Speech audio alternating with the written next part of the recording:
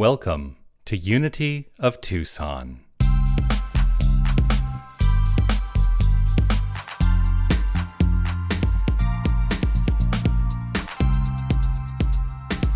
Peace is possible. Peace is possible.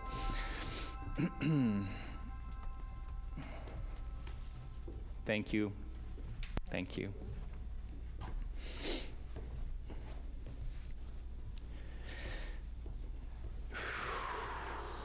I'm hesitating just off the top here because I have a lot going through my mind.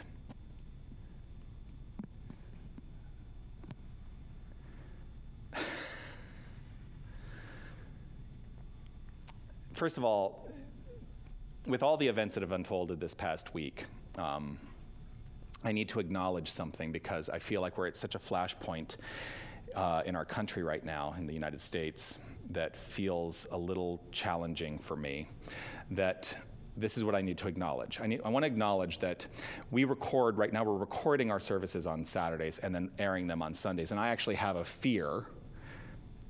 Yes, I'm going to admit it. I have a fear that something will happen between the time we record this and the time it airs on Sunday that may be something that you might expect me to address on a Sunday morning if it happens. And so if that is the case, this is the middle of the day on Saturday. That's the first thing I just need to acknowledge.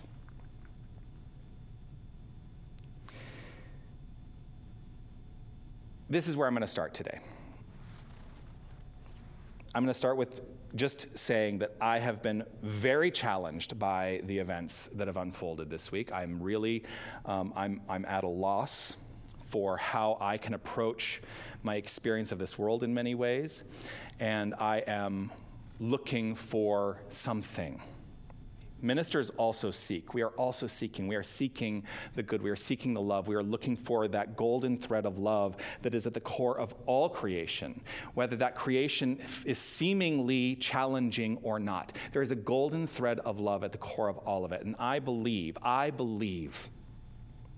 this is what I believe. I believe that we are the point at which all of this can shift. I hold firm to that truth. But I fear that we have allowed ourselves to give in to what I will refer to as an addiction.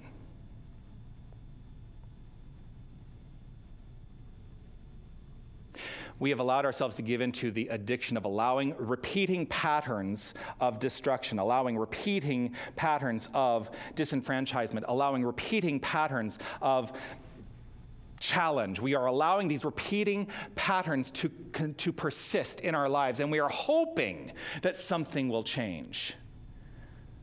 That we're hoping that something will change. But here's the thing. We, each and every one of us, you, I, we are each and every one of us the point for change to unfold. The only way to make change is to engage. And I will admit, I am absolutely 100% guilty of being involved with this pattern that we are experiencing right now. Because in some ways, it is easier to disassociate, to watch everything happen on a screen and say, well, that's at a distance. That is somewhere else. I'm not involved with that. But the thing is, if I don't change my own life, how do I expect anything to change? I have lived through this pattern. I have deemed it other people's work. And it's not because I don't care, but because I've also fought my own battles.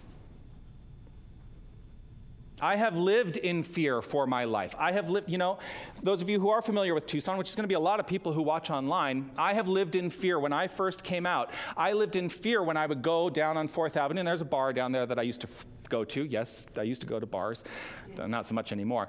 But I used to go to bars, and the thing is, it was a bar for gay people, and I would come out of that bar at the end of a night, and I would fear because I would be threatened by people driving by. I have been chased down 4th Avenue with people threatening physical violence upon me just because of who I am. Now, the thing is, I get to hide behind the fact that I am a white male in this society, and I can pass. But I think about the people that can't pass, that live every day within their own skin and are threatened with violence, and it makes me sick.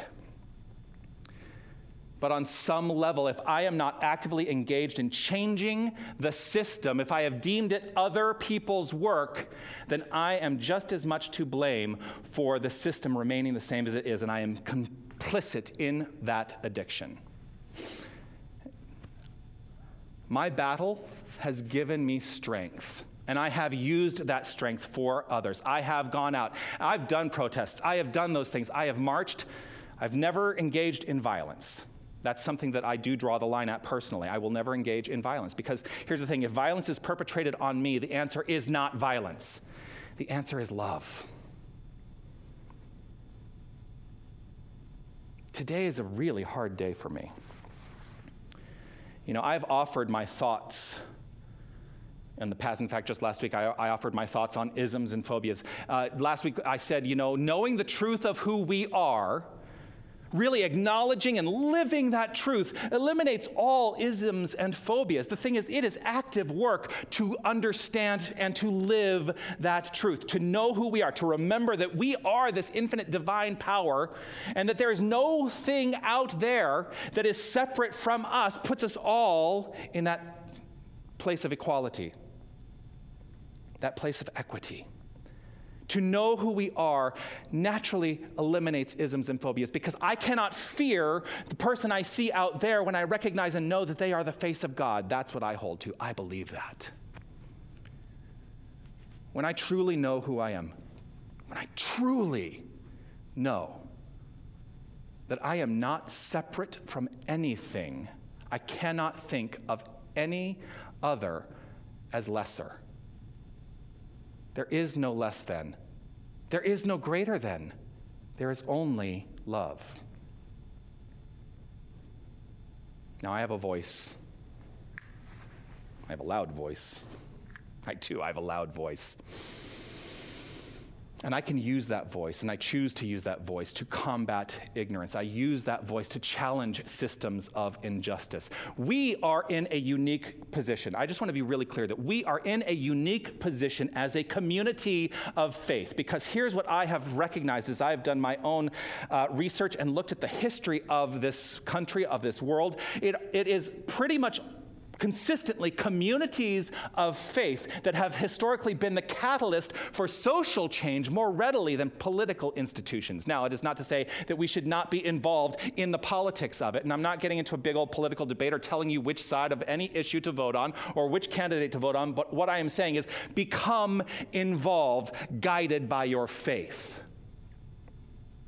What can we do as a community of faith? What can we do? It is my belief that that is the question we should always be asking. What can we do? Never what can't we do? Why can't I engage? Why can't I do something? It is what can I do? The work is in what can be done, never in our excuses. When I relegate myself to the notion that there is nothing I can do, and I've done that. I have done that. I am operating from impotence and a belief in being less than. If I am, as we teach, the infinite power and presence of the divine, then I am emboldened in myself to live the truth of my being. I can never be inactive in that construct. I can never live a life that is inactive or taking a back seat. I can actively engage in being the love, being the peace, being the light that I wish to experience and see in this world. When I am rooted in the truth of my being, I am called upon to act constructively in service to the whole. Knowing who I am means that I recognize beyond a shadow of a doubt that Black lives matter, love is love, women's rights are human rights, no human being is illegal. I can't speak to the experiences of fears that other people face, but I know that when I look upon my fellow people in the world, my fellow human beings in the world, that I am a reflection of them and they are a reflection of me. And so in that recognition, how can I be anything other than rooted in compassion and love?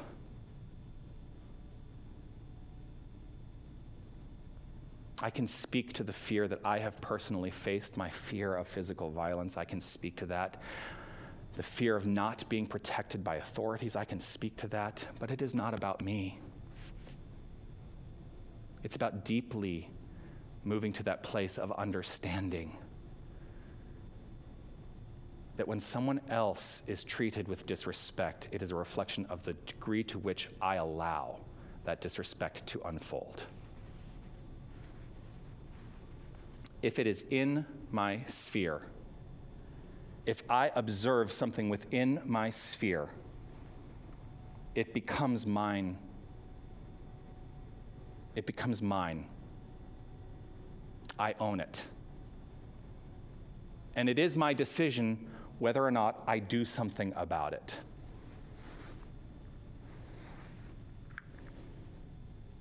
But I would like to encourage all of us to use our faith in a way that says, yes, it is mine to do what is mine to do in this world.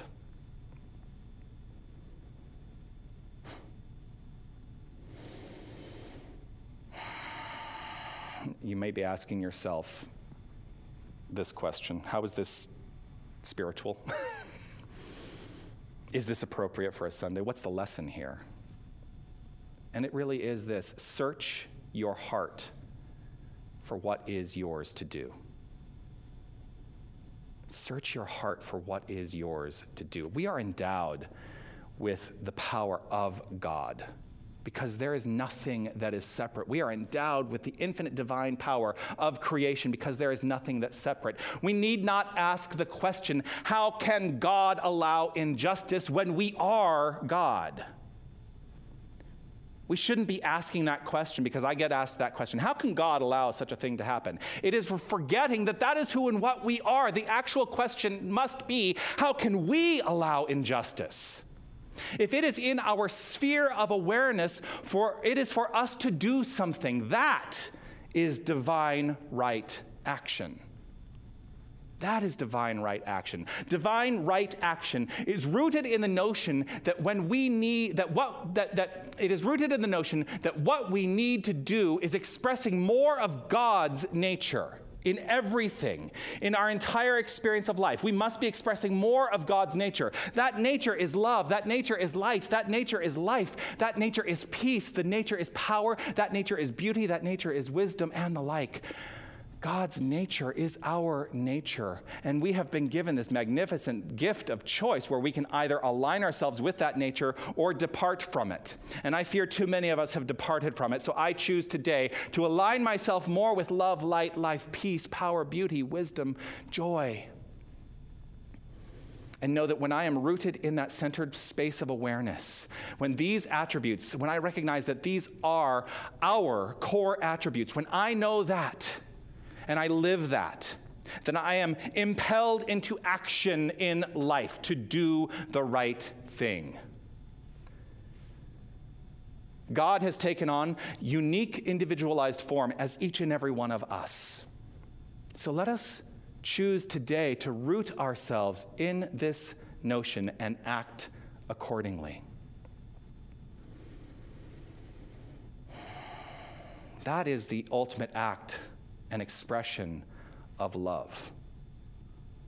Love, the self-givingness of the infinite spirit to itself for the purposes of creation. That is what love is. And when we are actively engaged in allowing that love to flow forth from within each and every one of us into expression in our lives, that is when peace becomes possible. That is when we embrace our fellow human being with the understanding that there is no separation. Let the nature of the divine actively pour through you. That is what I encourage each and every one of us today.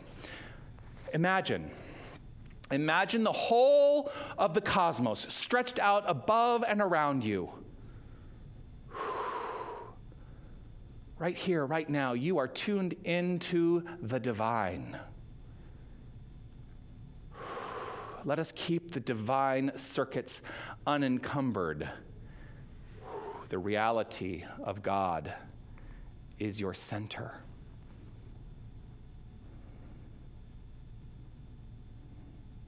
Ours is an infinitely unfolding journey of awakening to that magnificence.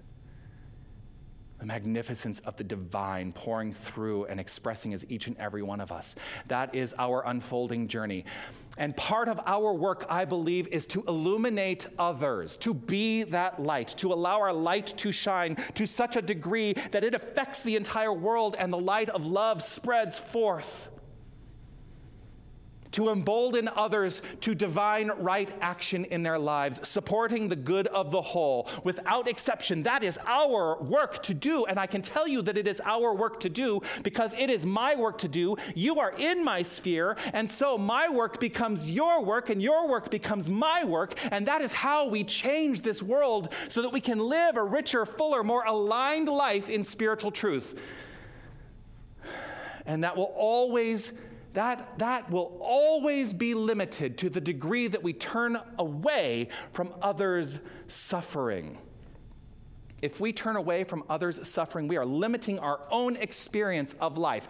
Our work must become to spread the light of love, to spread the light of truth, and to eliminate to the degree that we can anyone else's suffering. And teach this lesson, that in the face of any challenge, and challenge is simply a perception truly, in the face of any challenge, there is always a solution, and that solution is innate wholeness. Change comes through action.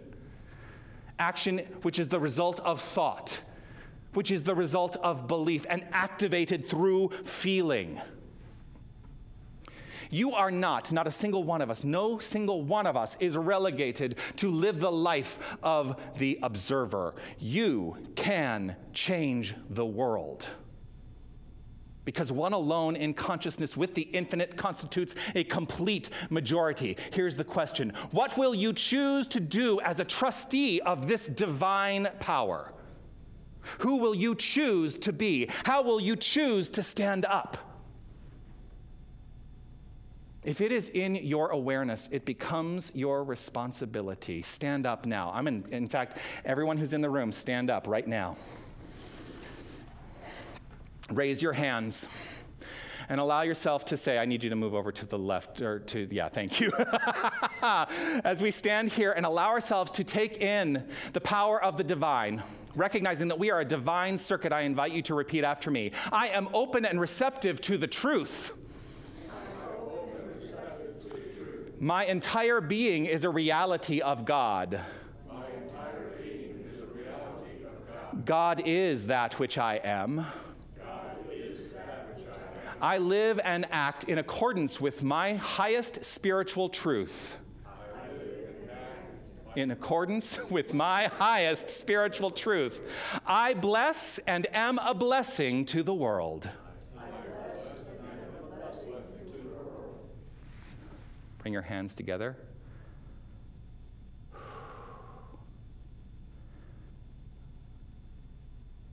Just allow that moment. Allow that feeling.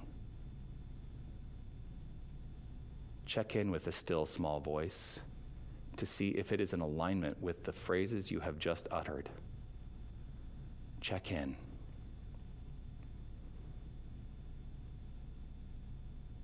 Know that you are a point of power for the change that is required for this world to become the place of peace that is promised. That is the nature of the divine. And so I choose today to stand up. I choose today to be the light. I choose today to be open and receptive to the truth that my entire being, the entire being of every single person I encounter, that it is a blessing to the world because it is divine. It is God. And that is the truth. Namaste.